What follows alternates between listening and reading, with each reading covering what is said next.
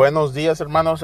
Esta mañana es un día que el Señor tiene aquí para nosotros. Espero que se levanten y que vayan con ganas, échenle ganas. El verso para que se animen, para que no se desanimen, es Lucas 1:37. Dice así: porque la palabra de Dios nunca falla. La palabra, Dios nunca nos falla, hermana. No importa lo que pase, Él nunca nos falla. Anímate, sigue adelante, sigue el estudio, sigue leyendo la palabra, sigue creciendo, sigue pensando en lo que tus decisiones. ¿Qué clase de decisiones estás haciendo esta mañana? Decisiones buenas o malas que te van a ayudar o que te van a destruir. Haz una buena decisión, hermana. No hagas malas decisiones y luego no estás ahí llorando porque cosas malas que te pasen. Déjale al Señor que te ayude. Yo voy a orar, le voy a pedir al Señor que te cuide y te ayude, te bendiga y te guíe en las cosas del Señor. Amén. Tienes un día tremendo. En Jesús. Amén.